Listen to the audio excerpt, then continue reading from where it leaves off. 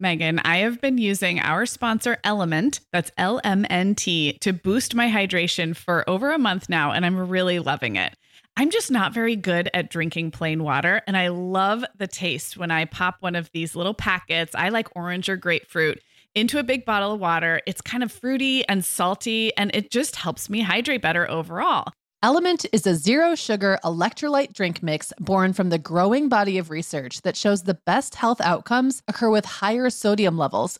Each little pack delivers a significant dose of electrolytes, but minus sugar, artificial colors, and other iffy ingredients.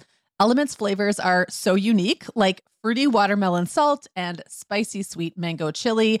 And we're going to set our listeners up with a variety pack so you can find your favorite. Right. You can receive a free Element sample pack containing 8 flavors with any drink mix purchase when you purchase through our custom link, drinkelement.com/momhour. That's DRINKLMNT/momhour.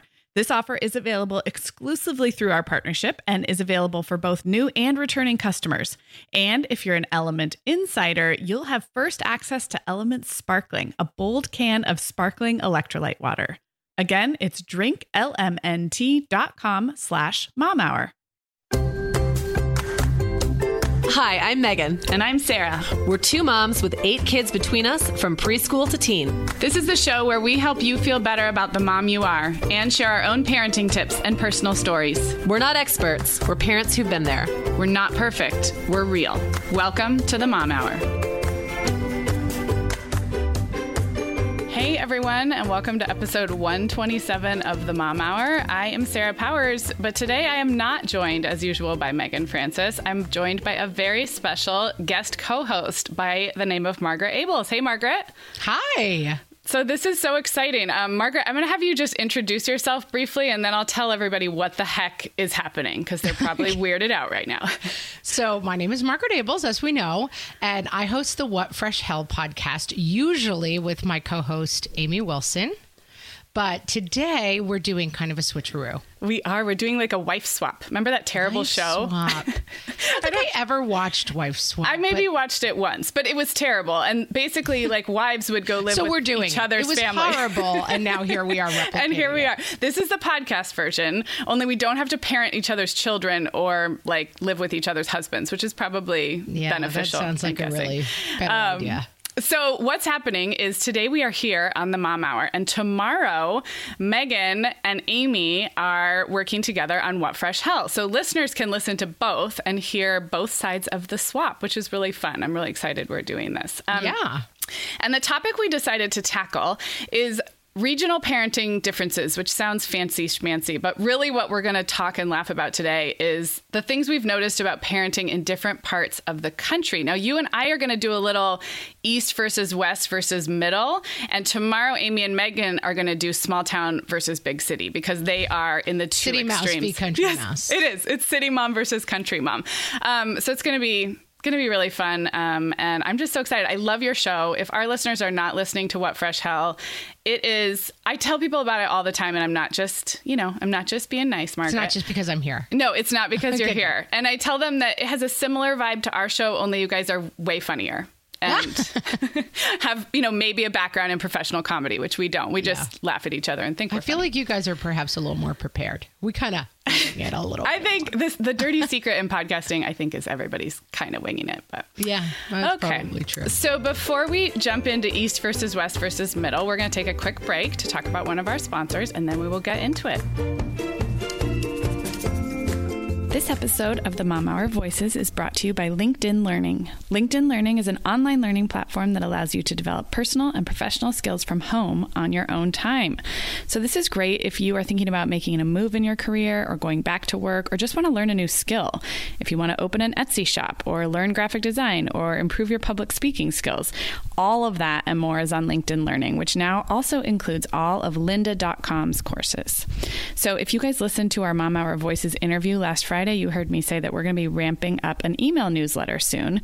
And lo and behold, I went on LinkedIn Learning and took a quick course on newsletters as a content marketing strategy. So it's really cool that these professional development courses are there on almost every topic you can imagine. So LinkedIn Learning is available worldwide, which we love hearing for our Canadian and international listeners. And it also helps you learn at your own pace. So you get to use the method you prefer. You can listen on your phone. You can watch the videos or listen. You can read the transcripts.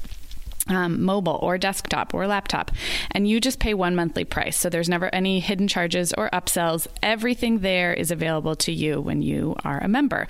So we have a special deal for you. You can get a 30-day free trial with LinkedIn Learning by visiting linkedin.com/mom. So that's linkedin.com/MOM, all lowercase. And yeah, go check it out. So much great stuff on there. Okay, everybody, we are back. And Margaret, let's just start with the obvious. Will you tell everybody where you've lived, both like your own growing up and also where you started parenting your children? And tell us how old your kids are too when you get there. Well, guys, settle in. It's rather a long story. I'm going to have to skip a couple of chapters because I don't know if you usually do a 7-hour long podcast, right. but I've been a bit of a rolling stone in my life. I grew up in the suburbs of New York City, so okay. Westchester County. Okay. So about 45 minutes by train from Grand Central Station. That's where okay. I grew up. Okay. And then I went to college in New York City. I went to Barnard College, Upper West Side of Manhattan, and then began rolling the stones. So then I was a traveling performer for probably 7 years and lived, everywhere. Chicago, New Orleans, Portland, Oregon, Los Angeles. I was everywhere, just kind of traveling around and putting on shows, doing some stand-up, doing some comedy. And then I settled back in the city for a little while, started writing for television, writing on some MTV shows, got an agent, went out to LA, worked in LA for a long time in television, met my husband, had 3 children in 4 years. And then eventually, in raising children in LA, began this internal dialogue of, I want to get back to New York. Okay. And so now, after this long, circuitous journey, I live about 25 minutes from where I grew up. Back in Westchester County, back in the suburbs of New York. I love that. So how long was the stint in LA, and at what point were your kids born there? And then how old were they when you moved back? Because that's really like at the crux of this. So 14 years in LA. Okay. Kids were born. I met my husband, I think, about 9 years in. Okay. And then we had the 3 kids right away, and then moved. Our aim was always move back before they start school. And then my oldest was a 4-year-old kindergartner. Okay. And so we moved back actually when he started first grade. So we missed our deadline, but he kind of messed us up by being really young. And so made it back here 3 years ago, and my kids are now 9, 7, and 5. Okay, so this is what's really interesting. So geographically, we have nothing in common. We probably crossed paths throughout this time. But our kids are almost exactly the same age. So mine are 9, 7, and will be 5 in January. So they are 4th grade, 2nd grade, and then last year of preschool. Is your youngest in kinder? Just started kindergarten. Yeah. So wow, we really do. We line up quite well. And then the other thing is, I'll kind of go through where I've lived, but our move back to my homeland, not quite as close as you are to where you grew up, also happened 3 years ago. So both you and I kind of went back to our motherland 3 years ago. So we moved And back. Was that motivated by wanting to get the kids back to where you grew up? Or yeah, pretty much. And to be closer to my parents. So my parents, their journey's not even going to come into this, but they had ended up, exactly, all of a piece. It's amazing. Okay, so for listeners who haven't, maybe hung on my every word for 2.5 years, which I don't. No one, so we could just skip this part. I come from a long line of Westerners. Literally, I have in my both sides. I have Montana, Idaho, Oregon, Washington, and then eventually California. I was born in Oregon, but when I was in kindergarten, we moved to Santa Barbara, which is right in between, I would say, Central and Southern California, 90 miles north of LA. Place. It is it's an amazing place to grow up. So I grew up there, but I went to college in Chicago. So I flew the coop. I went to Northwestern, and I lived in the city after college for a few more years. So all told, I was in Chicago for college plus 3 or 4 more years. And then my husband and I, in our mid-20s, when we were engaged, we moved to Arizona for work. And we lived in Scottsdale, Phoenix area for 10 years. And that included, so a few years pre-kids, and then that included having our 3 children and then moving back here to Orange County, which is, I am about 3 hours from where I grew up. So I'm on the other side of LA from where I grew up, but still relatively close. And that was August of 2014. So I had my kids and raised babies and did all that just like you did in Arizona, which, while it's not as far, is very culturally different. We will get into than California. It's on land. Okay, so that was good. That was kind of like a good setup. And I have to give a disclaimer. This episode is going to be rife with generalizations and stereotypes. Wouldn't you agree? Like, I mean, sure. Let's agree that we know that that T-shirt, stereotypes save time. Yeah, it's cut to the chase. Let's cut to the chase. So for all you listening who maybe don't fit the stereotypical mold of an East Coast or West Coast mom, we know. We're cutting to the chase for the sake of, I think this is interesting. Right. It's You're all unique, special flowers who can't be categorized. But in this case, we're going to make some generalizations. Big ones coming. So I thought we could start, and you parented on the West Coast and then moved back. So let's start with like the big one, which is West Coast has this laid back reputation. Do you think that's the case? I'm talking about everything from like manners and social graces to just like the speed of life, like that we hear about New Yorkers having, and the Northeast. One time someone thought that I wasn't from California because I talk too fast. They were like, no, you talk way too fast to be a native West Coaster. That's true. You have much more of a New York speech pattern. I do. I don't know where that came from. So tell me, do you think the West Coast was more laid back? And do you feel like it's faster paced where you are now? Yeah. And I mean, of course, as we've just said, generalizations, the West Coast is giant. And so I spent a lot of time in San Francisco. Okay. And San Francisco has much more of that like laid back vibe, but it's also super sporty. Like I remember living in San Francisco and thinking all the time, why does everyone want to get up and hike in the morning? Right. Like, what about reading the New York Times for 3 hours first? Like, what's wrong with you people? And then I raised my kids when they were babies in Los Angeles, which has a kind of its own crazy, LA movie.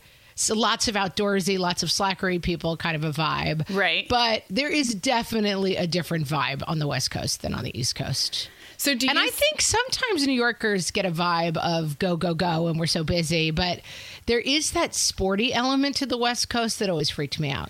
Like that was the place where I felt like I'm not one of you people.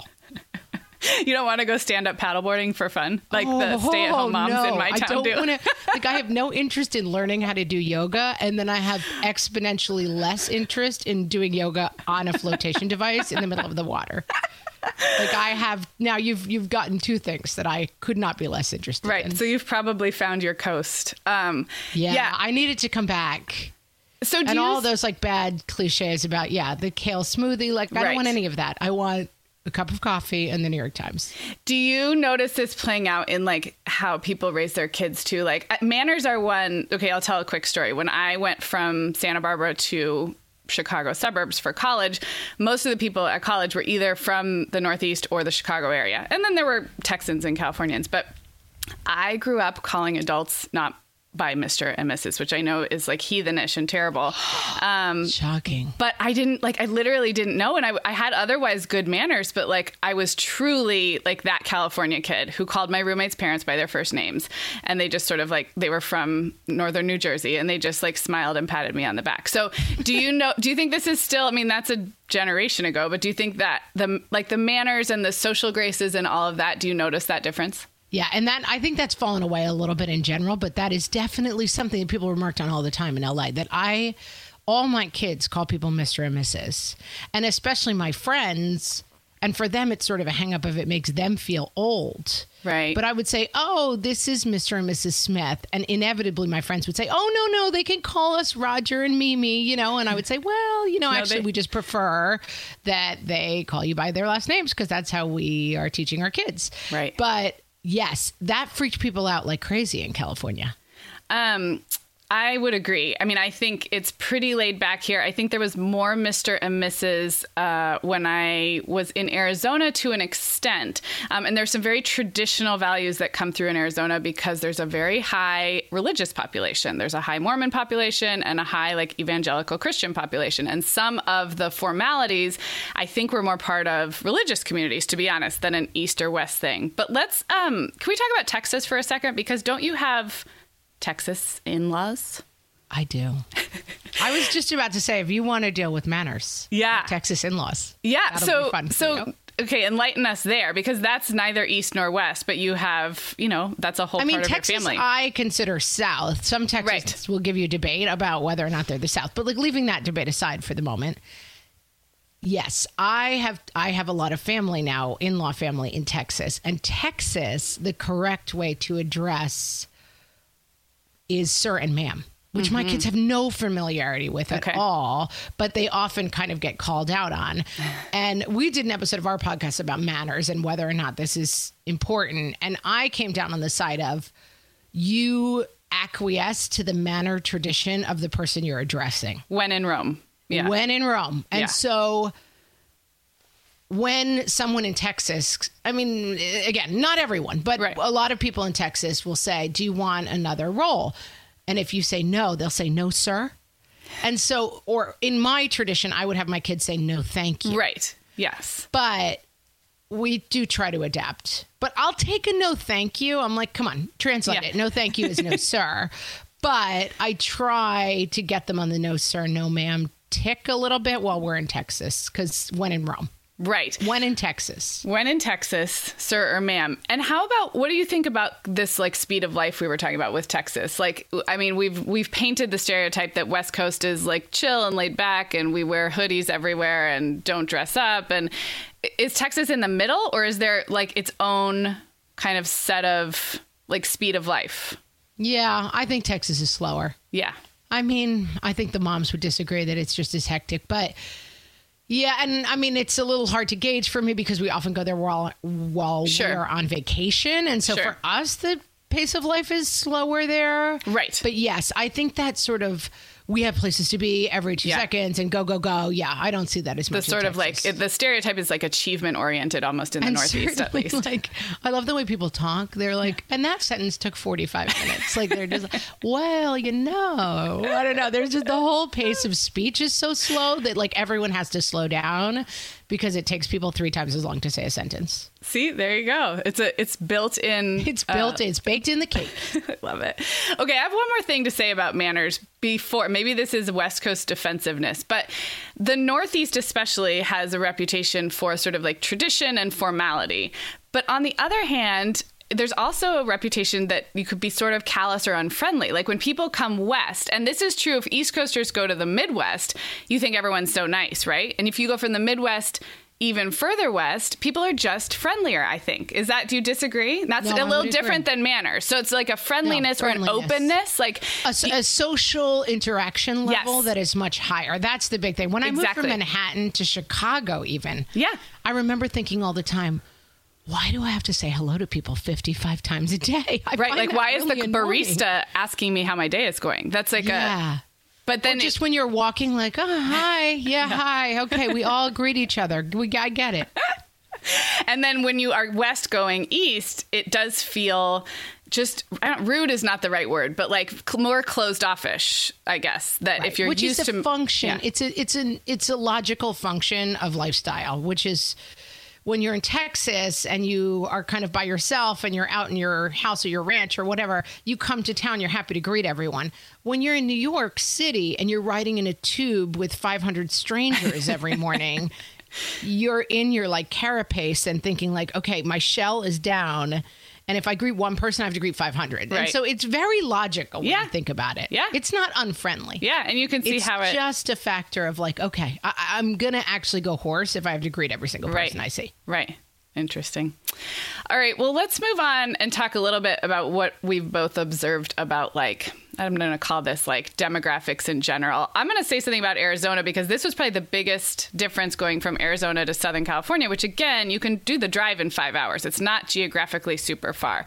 But there is a huge difference in the age at which people have kids in Arizona versus where I live in Orange County, and family size. And I think it mostly comes down to cost of living, which is going to figure in here a lot. But like I said, Arizona, it is diverse, but there's large religious communities, conservative Christian communities and Mormon communities who tend to marry young and have children younger, and it's very affordable there. So I was relatively young when I had my kids. I was 28, 30, and 32.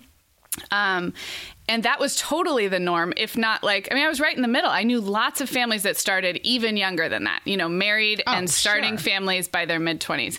And then when I moved here, I naturally made friends with the moms whose kids were the same age, right? So my oldest was going into first grade when we moved here. And so I met other people of that place in life, but they're all 7 to 8 years older than I am. Their kids are the same age, but they are.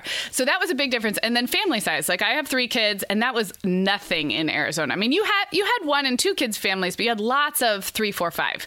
And just the spectrum was just more sprinkled out evenly. And I feel like where I am in Southern California, where the cost of living is higher, and I think people maybe don't get married as early, or they stay in the big cities longer. I'm not sure exactly, but then it's lots of 2-kid families. And we know some 3 now, but when I first moved here, I felt like the weirdo with the 3rd kid a little bit.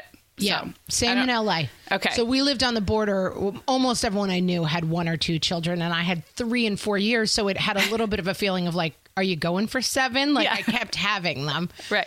Mostly as a factor of the fact that I got married when I was 37. And so I was the opposite. I had my first at 37, my last at 41. And so when my husband and I got married, I said, I think we should see how many kids we can have. And then 3 kids 4 years later, I said, I think this plan is going a little too well. We have to stop this plan. We are overachieving. We are overachieving on our plan. But we lived on the borderline of a very Orthodox Jewish neighborhood in LA. Okay. And I would go to the playground, and always the Orthodox Jewish moms would have 3 and 4 kids. And I'd be like, hey, my people over there, because all the LA moms had 1 or 2. But yes, that's definitely something I noticed. And now I've moved to a suburban town where a lot of people have 3 or 4 kids, and it's kind of a little bit, I'm a little bit more in the middle of the road. Okay. But I think it's a factor of I don't know. I can't exactly say what it is, but definitely I noticed the thing of I'm much older than the moms in Texas. Right. So when I go to what about where you are now? What about let's say a mom had stayed in the Northeast for most of the time. Do you feel like the age, how do you feel like you measure up? Older. Okay. Now I'm in the zone. I'm a 46-year-old with a kindergartner, and I don't think I'm the oldest mom in the class. Right. Okay. I mean, it's a lot of women who had careers and then had kids later. And so I definitely don't feel out of place. Yep. But I did recently take my kids to the amusement park, Playland, for people from the East Coast. And there was a young, it was Eid, and there was a young Muslim woman, and very young. I mean, probably 21 with 2 kids. Wow. And she kept asking me if I was the kid's grandma. And I was like, no, they're mine. And she called 3 friends over to show her friends this old lady who had these little kids. Oh my gosh, you're kidding. And I was like, oh, okay. So there's a cultural difference. That would be different. Yeah, no, it is very interesting. And I do think, I think California itself has obviously the closer you are to the coast, and the East Coast is probably the same, the more it's what we're talking about, where cost of living is higher, people are maybe having careers and waiting longer. But you don't have to go very far inland from where I am. I don't know if you recall the Inland Empire. I'm familiar. But really, you don't have to go very far, where all those cultural differences would be pretty different, I think. Younger families. Well, yeah. And that cost gets of to living. what Megan and Amy are going to be talking about. Right. It's rural, urban. I mean, you drive an hour west of LA, and you're in gun racks and country music. Yep. And it's a completely different world. And there's some of that in New York too, isn't there? I mean, you don't have to go very far, and we live in a not really outer suburb, but 20 minutes from where I live is really intense horse country. Yeah. Horses and farms, and it's like old New York. my husband grew up in Connecticut, and when I met him, my only impression, again, my naive West Coast perception, my only knowledge of Connecticut was like Greenwich prep schools and suburb of Boater Manhattan, shoes like and things guys that I named had Chip. seen on TV. And my husband was like, I live in an agricultural town where there is a Future Farmers of America magnet at my high school, and I drove behind tractors on the way to school, and they are still only I think like 50 minutes from Manhattan. So it's crazy how it's a weird scene. Yeah, so that we'll leave more of that to Megan and Amy on the big city, small town, rural. But yeah, I do think that all of this, a lot of it comes down to kind of when people got married, or, you know, how families form, and then how many kids they have. One final question on this topic is, what about moms staying at home and working full time? Did you notice a big difference? And throw Texas in there too for the mix. Yeah, I think LA and New York are probably, the ratios are fairly similar. A lot of working moms, you know, because that's a little more urban rural than West Coast, East Coast. True. Texas, probably many more moms staying at home. Yeah, I would say it's changing now. Now everything's equalizing a little bit. I mean, a lot more moms are working outside the house. Yes, I would say that Arizona for sure had, I think I knew more full stay-at-home moms than I do here, but I have a mix here. A lot of, and I think this is a good thing, a lot of flexible working situations, working from home situations. And I think, like you said, I don't think that's regional. I think that's just the way things are moving, hopefully, in a good way. Hopefully, yeah. I noticed I went to college in Chicago, and a lot of our college friends are still there, and they have all done the traditional thing of living in the city until kid number 1, maybe trying to keep it going until like kid number 2 is born, maybe. And then I remember the Christmas where all the Christmas card addresses were different because they all flew. It was like the Great Flight. Right. But I think there's still mostly two working parent households in my Midwest, you know, friends as well. So, and they are not all right in the city. So it's interesting. Yeah. I think that's a trend. Yeah, I would agree. Let's talk. You mentioned kale smoothies and active West Coasters, but I would like to go into this a little bit more. So California in particular, but I have a lot of family up in Oregon, and I know some Seattle folks. So I'm going to go ahead it's like a redness spectrum. It gets worse the farther north you go. The kale smoothies. Interesting. The kale smoothies get worse. Yeah. Although I would argue with weather being better down here, the outdoorsiness might actually be a little more tempered up in Seattle and Portland. Yeah, but I don't know. Seattle folks, REI, you know, like they're out there. They've got their Gore-Tex on. So what was this like for you, being an East Coaster and encountering West Coast, let's just call it crunchiness? Everything from food and nutrition to hiking to yoga. I mean, it was annoying. It was very annoying. I mean, there are so many cliches about New Yorkers in LA, because the other thing about LA, which we haven't really said, is that LA is a town where you very, very rarely meet people who were born in LA. Right. I mean, it's a town full of transplants. People come from all over the country to live there. And so there is such the cliche of the New Yorker who just complains about the pizza and the bagels all the time, and how they're not really good and they don't taste right. And I probably was that person, honestly. But do you think then LA converts some of those people? Because if it is such a my sister is a convert. Yeah. She makes kale smoothies. I mean, my sister has gone to the dark side. She moved out there. She took up ocean swimming. Oh my. She like swims around the ocean with the dolphins and comes out and has a kale smoothie. She went all in. Yeah. But she didn't move back. I kind of was always a little bit anthropologist on Mars, like a stranger in a strange land. What about pre-kids? Integrated. What about when you said you were in Portland for a while, in San Francisco? It was still the same? It just felt and I was out of water. Young, you know, I mean, you're kind of... when you're in your 20s and you're in a new city, it's sort of, isn't everything different and unique? And, you know. Right. I might have gotten a little bit more into it in my 20s. Definitely by my 30s and having kids, I was not interested. And LA, it has so much of that crazy, like, soul cycle. Let's learn about our inner being while we ride bikes really fast. I mean, I always found myself very much an outsider to those experiences, in probably a way that was fairly irritating to people I knew. But yeah, I couldn't get on board. That's so interesting. I'm trying to think if I don't think I have a comparable experience going to the Midwest. Probably the only thing comparable would be going to the Midwest, and obviously the major weather difference from being somewhere where it's 68 degrees 365 days a year. Like, we didn't have any seasons, and we'll get to weather in a little bit. Well, but I used to say that to people in LA all the time. Like, moving from the East Coast to the West Coast, you have to adjust to things. But moving from if you've lived your whole life on the West Coast, it seems to me that moving to the East Coast would be near impossible. Well, you want to know something funny also, and this is me making fun of West Coasters, but when I went to college in Chicago, Illinois, I would come home and people would say, "How do you like it back East?" And I would look at them and I would say, I live in Illinois. Like that. I'm only really 2/3 of the way back east. But that's how like everything east of Bakersfield is the East Coast, you know? Back east.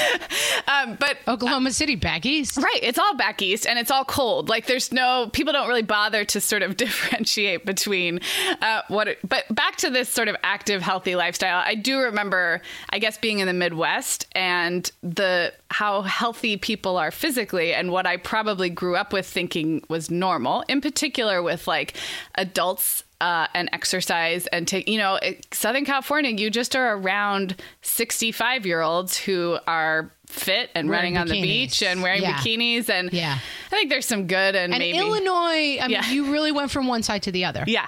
My brother, who lives in the Midwest, always says he likes to go to the Illinois State Fair because it's the only place he feels slim. He's a fairly husky fellow himself. Okay. And, the Illinois State Fair is full of very, very large people. Yeah. I mean, the Midwest is just different in the amount of exercise that you are able to do outside, in the no offense, Illinois, but the natural beauty that's out there. Cornfields are lovely, but the hills are not there. So there's not a lot to, I think Californians, one reason people are outside is it's nice to look at, it is, and the weather's good. So, and there's a culture certainly in LA. I feel like San Francisco has a little bit more of like a crunchy kind of like, we eat healthy because we're hippies. Right. LA definitely has much more of a culture of, I remember being out with a girl in LA one night who's a friend of mine, very nice, but I ordered a beer and she looked at me and she said, "I haven't tasted a beer in 8 years." Oh my gosh. Like, she doesn't eat carbs ever. And she was an actress and a size 0 and the whole thing. But I thought, you're like a different species of human being, a human being who never ingests bad food. Yeah, that has to be very much like the heart of LA type of thing. Even 60 miles south here in Orange County, I feel like it's not quite. I feel like we have the availability of that, and you can always tell the moms who like lived in LA until they had a couple of small kids and then came to Orange County, because they are still holding on, even fashion wise, and that's another fun topic. But you could just tell the LA moms who ended up in Orange County and are sort of grumpy about it, versus people who, it's just very suburban where I am. So I feel like people still go to the Chick-fil-A drive-through where I am, but that probably would not happen even a little bit up the coast. So I say that all the time living back in New York, that I would occasionally, I still have the habit sometimes where I'll say out loud, like, "Oh yeah, we just went to McDonald's last night," and I gasp like, "Oh my God, I said McDonald's out loud." Like the mom mafia is going to come with torches. And I realize, oh no, I live in New York now. People are fine with McDonald's. So when you came back, that was a noticeable difference, because I feel like in New York City is still very, there's a lot of culture. It's very progressive. So it's still not kale smoothies. It's still not, are people going there's people who do Soul Cycle and stuff in New York, but no, it's not the overwhelming culture. It's not culturally pervasive in the way that it is out here. And New York just has a very ironic take on life, which is what I like. And I feel like there's still people who engage in that behavior, but they are kind of outside the mainstream. Yeah, I can see that. Okay, well, let's talk. I want to talk about weather, and then related to that, a little bit of like clothes and fashion, because this had to be, I know weather is not necessarily east and west, but we've been talking a lot of, New York versus LA. When you guys moved back, this had to be the biggest shock for you and your kids who had never owned snow pants and stuff, right? For my kids, yes. Okay. But kids, the amazing thing about kids is they are so malleable. Yeah. Like they loved it right away. They got, every once in a while, nobody loves February. That's what I would say about the weather. Like, I love the weather. We're having a beautiful fall day here. Yeah. It's crisp and cold and having a little hot apple cider and the leaves are falling. Like, it's my heaven on earth. Yeah. And even like snuggled with chili in front of the fire while it snows. I mean, I am in all seasons. It's in my DNA. I love it. People would always say like, oh, don't you miss the weather in California? And I was never somebody, it's hard to argue with 300 days of sun a year and you're playing tennis in February and you're in shorts, but being that hot all the time. I mean, we were talking about Arizona. I said to my husband in our wedding vows, for better or for worse, but not for Arizona. I'm very Irish. Like, I come from a long line of bog people. I do not belong in the sunshine. And so the biggest thing that the West Coast has going for it was not a huge appeal for me. Right. Right. Well, my mom grew up in Portland, like born and raised in Portland, Oregon, and which has like kind of a nice, like moderate 4-season climate, except for all that rain. Like, I mean, there's a lot of rain, but it doesn't have extreme heat and not super blizzards. But they moved us to Santa Barbara when I was 5. And she will still say to this day that there's something like in her bones that misses the changing of the seasons, like a physical, and she's been gone for 40 years. Somebody said to me when I lived in Los Angeles, an old East Coaster again, who'd been there 40 years. She said, the only way you can tell the seasons are changing here is the decorations in the grocery store. Yeah. Yeah. That's a real, that's the thing. If I were to point to one thing that drove beyond my family and being closer to my parents and all that, the thing that drove me back was the weather. I mean, just that experience of the seasons and especially fall. And that's just hot weather it's not for me. So I think this is so interesting because I grew up with no seasons, none. Like, I don't even remember ever looking at a weather forecast because Santa Barbara is notoriously, it doesn't even get hot. Day. It doesn't get hot either. That's the thing. It's like 82 makes the news. That is a heat wave. So because it's so coastal and so cool. And so I did enjoy seasons. I remember thinking it felt very romantic. Like, it felt like the books and the movies when I got to go to college in a place. And I loved it. And I loved it.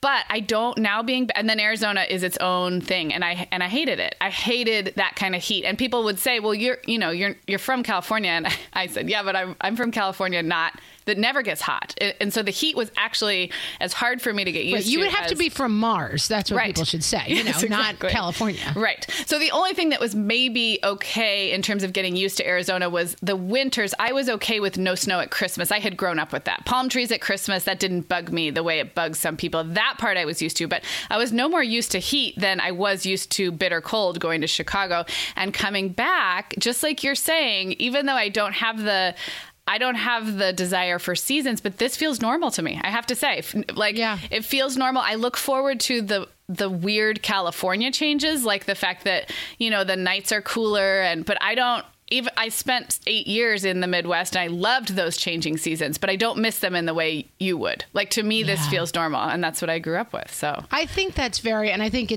I know a lot of people who have done what both of us did, which is, as their kids start to grow, they move closer to where they grew up. And I think there is something about where you grew up, especially maybe if you had a happy childhood or you have good memories of it, that like I picture so much of childhood as my own childhood. So the idea that I was raising my kids somewhere where they wouldn't go sledding, they wouldn't have snow days, they wouldn't build giant leaf piles and jump in them. It just seemed crazy to me. And wrong. Yeah, it's so interesting how deep that runs. I remember moving back here to Southern California and this is so weird, but seeing grown men like dads in flip-flops and board shorts, like at Starbucks or on a skateboard, and being like, I totally forgot that that's a thing, that dads skateboard around and wear like dirty board shorts and flip-flops around. Like, so, and I didn't move that far. I wasn't doing the whole like bi-coastal thing, but little things like that you forget that that's in your understanding of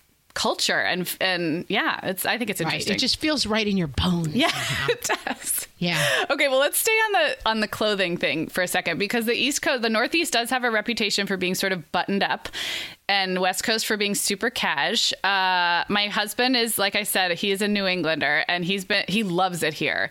But I still tease him. He will wear a button-down shirt, maybe a short sleeve button-down shirt, but he'll wear a collared shirt basically anywhere outside the house. And I tease him that, like, you cannot take the New England out. Do you notice this? Like, can you go to school pickup in scrubby clothes or not?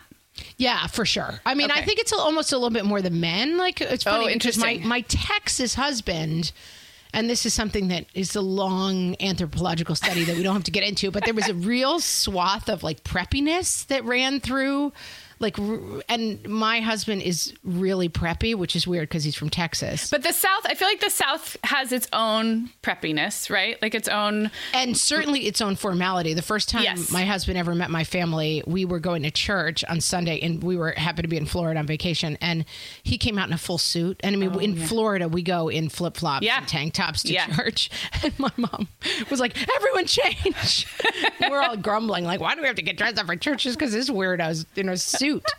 And so, yes, definitely. But the moms are very, again, I feel like LA is throwing a little wrench in our conversation, but definitely LA had a very specific aesthetic. Even Like if a it was fashion yoga forward. pants, it was Yeah. fashion. Yeah. And the big sunglasses and the giant SUVs. And I definitely remember going to pickups when I had, nursing babies.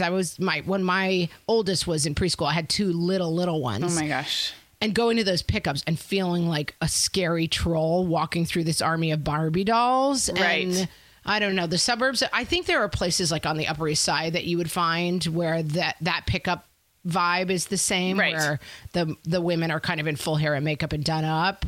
But in my town, I mean, You get to it's be fine. chill. Okay, so maybe chill. we're going to tell Amy and Megan that maybe they should have a little discussion about fashion and what's worn around town from moms, because Yes, that 'cause would I be think interesting. Amy, like Upper West Side Manhattan, could tell you some stories about pickup. Like, that's got to be pretty intense. Right. And again, Orange County is a little bit of a blend because, like I said, you can tell the LA influence. It's very nearby, but it's also very suburban here, and I would say it's and it's suburban and casual because it's West Coast. So it's, I think you see a little bit of everything here.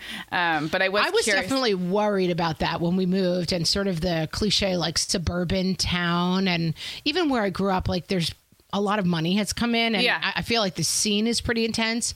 And so we kind of did a lot of research, and we found a little bit of a down home kind of suburban town. Right. And I remember at the first pickup, I came back and I said to my husband, I was like, there's chubby people. We're going to be fine. Like, not everybody is in like a crop top Yeah. showing off their six pack at Right. pickup. I was like, okay, we're going to be good. You've found I found my your, people. Your people. I found people with body fat. I'm very happy where we live. That's so funny. Yeah, I do think it's got to be. It so depends on where you are. Duh, obviously. But what about things like, because I do still feel like there is a formality expectation about clothing that Californians cannot get behind that happens elsewhere. Like, so maybe pickup was one example, but what about like going out to dinner, going to back to school night, or going to like, I just feel like, at least my observation when I visit my in-laws on the East Coast, is everything is a little bit of a step up dressing wise. For sure. On the East Coast. Yeah, Yeah, for sure. on the East Coast. No, I remember saying to my mom and dad were out visiting at some point, and they're like very old school East Coast formal people. And my mom was sort of worried about what to wear. And I said, anywhere you go, I don't Yeah. care if we go to like Spago or whatever, like the Yeah. most high end restaurant in LA is, there will be people there in jeans. There are Yeah. always people in jeans. Yeah, and flip-flops. Like, And flip-flops, and the women tend to be, I mean, I remember being in restaurants in Los Angeles, and like there were guys in like, Ed Hardy t-shirts and jeans and the chain wallet, and then the women would be in high-end cocktail dresses and 6-inch heels. Like, it's Yeah. a very odd fashion it's scene. not, but it's so odd. And it also doesn't necessarily tie back to wealth or affluence, because in Laguna Beach, where I live, Brian and I sometimes play this game called Is It a Homeless Person or Is It a Billionaire? Where you can look at someone crossing the street, and the fashion aesthetic of very, very, very wealthy people in these laid back beach towns looks like you cannot tell if that's like a $200 ratty t-shirt. Do you know what I mean? It's very right. strange. It's like the what do you call it? The Venn diagram starts Yes. to overlap, where you're just like, wait, you've spent $1,000 to look like that. Yes. Yeah, that East Coast, not so much. I mean, here, Right. if you go out to a nice restaurant, people are dressed. Yeah. It looks like a picture of a country club. Whereas Yeah. if you go to a nice restaurant on the West Coast, it's like, It could be anything. it could be anything. And Texas, I would imagine, is more on the formal side, has their own. I know, like Dallas Formal gets side, a reputation but then also for. like in kind of, we just went to my husband's high school reunion, and formal side, but then there's also the extremely pressed jeans and really fancy rancher top, which it's kind of nice. But it's still like you look at that person, and even though they're wearing jeans, they're in their best clothes. Like there's something very formal about the jeans and the shirt that's different than like the work version of it. Right. And definitely different from the West Coast, like almost like the aesthetic is I don't care. I feel like Texas and the South definitely have a reputation I don't of care aesthetic. There's no I don't care. And for women in particular, right? Like I think makeup and hair, like you're done in the South. Like you are done up when you're going almost anywhere. At least that's and I think the makeup stereotype. and hair stuff, God, it depends where you are on the West Coast. Yeah. Like LA was makeup and hair. San Francisco is no makeup. Right. No hair. And I feel like East Coast, where I am, is sort of, you would look really odd in full makeup at pickup. People would kind of turn. I mean, every once in a while I'll be going somewhere and go to pickup and people always remark like, oh, you look really nice. You look like, nice. oh yeah, this is what my hair looks like brushed. Take a picture. Right. You may see it again in the next 6 months. Yeah, twice tomorrow a year. We'll be back to pickup mode. Yeah. And I think it's a big mix where I am. Again, there's a lot of full-time working moms who are dressed every day, and then there's the California laid back vibe comes in as well. So it's a big mix. Okay, I have one more question because we kind of forgot to talk about this, and I'm curious. And this has to, you and I both have kids have gone through the preschool, like daycare, preschool, and then into public school or elementary school. Do you feel like the school rat race, the finding the right school, the paying for schools, how is that different? Because you moved right as all that was ramping up for you. And definitely one of the reasons we moved, to get out of that insanity in LA. I mean, LA, again, this is a more LA, New York commonality, urban New York, urban LA. The thing of, I mean, we really knew people in Los Angeles who were paying $35,000 a year for their kids to go to kindergarten. I mean, just these incredibly high-end private schools that involved interview processes, and I don't know, it just seemed so insane to me. And we moved to a town and we did some research, but our kids just go to the local elementary school. And it's a great school and we love it. And that vibe, that's an urban thing. I'm agreeing with you because Amy obviously will be able to speak to the Manhattan stuff because I don't think Orange County is anything like what you're describing in LA. But I'm curious, like the one thing I do observe about schooling on the East Coast that might not be urban, suburban, is the sort of high school and college, like the sort of prep route, because I feel like your schools are so good back there that even your local public school is going to be preparing kids for perhaps a more traditionally competitive track. Like I feel like the West Coast might be a little more open to, like, not all kids are going to go right to a 4-year college. At least that's my perception. For sure. I was a driven, East Coast, again, giant generalization, but on the East Coast, a lot of the parents went to East Coast schools. Right. You know, high-end or Ivy League schools. And so there is an expectation that your kids will go to high-end Ivy League schools for 4 years, because that's mostly what most of the people who I know went to a kind of high-end 4-year college. Yeah. A lot of the people who I know in Texas, the kids graduated and went to the military. They graduated and went to a community college and then went into a profession or took over their father's business, or there's a lot of different routes. Yeah. And I definitely see the thing on the East Coast where the only path is you get great grades in high school so you can go to a good 4-year college. Right. And that anything apart from that, like, when I know of friends or family members whose kids struggle and they end up not going to college or going to a community college until they can figure out what they want to do next, or taking any other path from that, I definitely get the vibe of a little like, what? Yeah. Not straight to a 4-year. I mean, and the school that I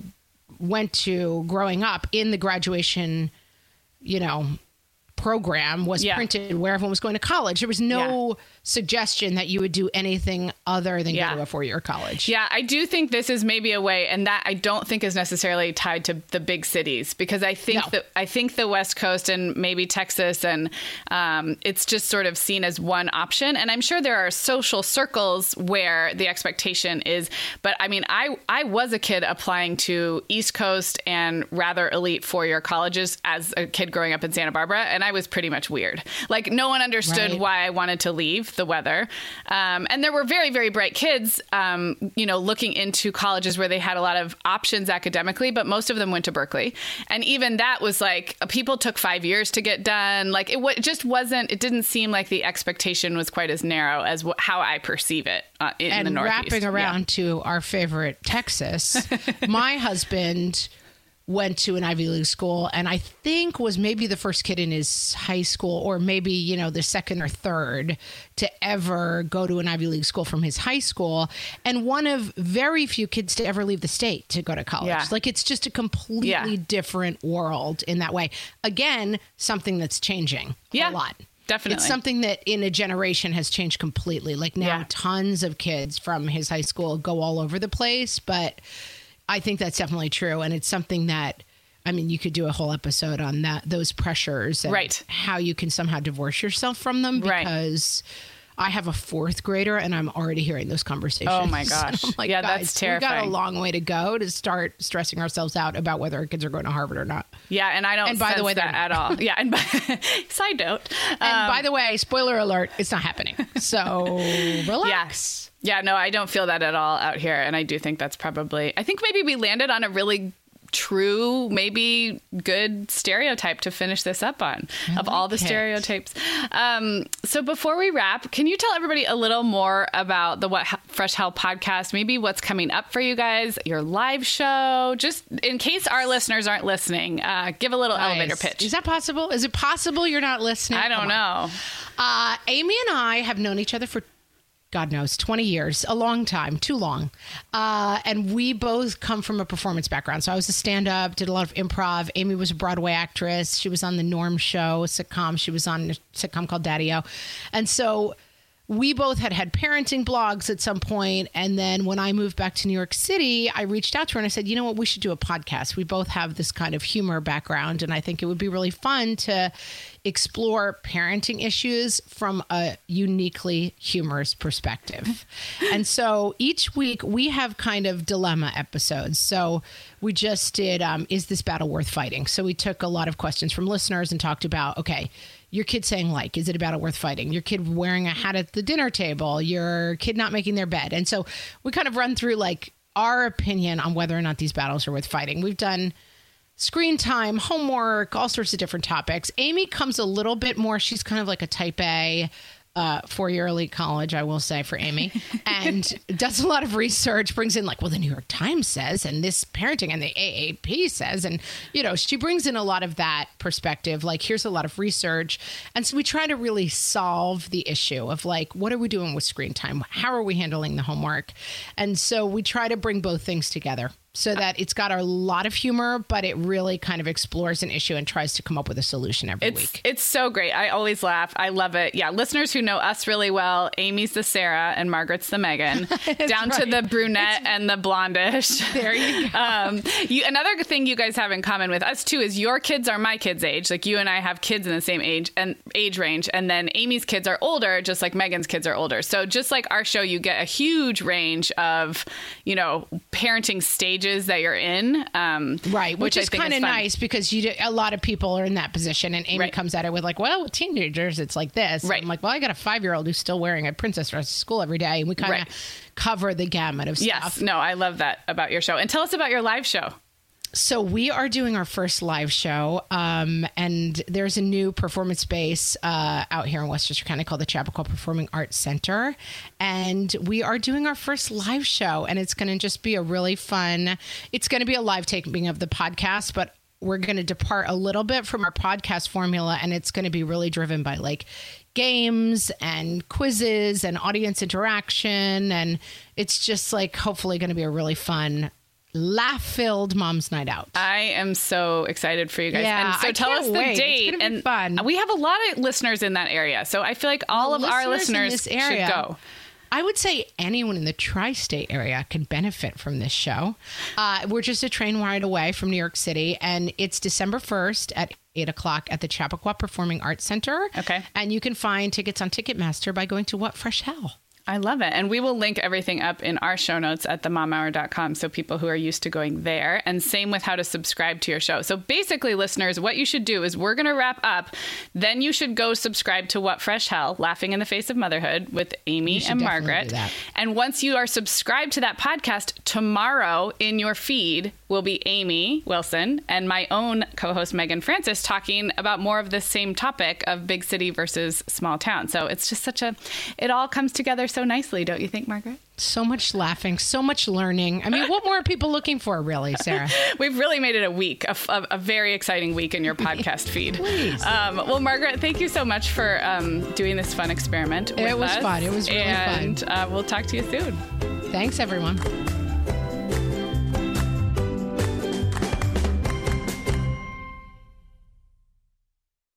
The Mom Hour is supported by partners like Erica. Erica is the social media health app for teens that gives them the tools to unplug when they need to for improved health, study focus, sleep, and daily balance.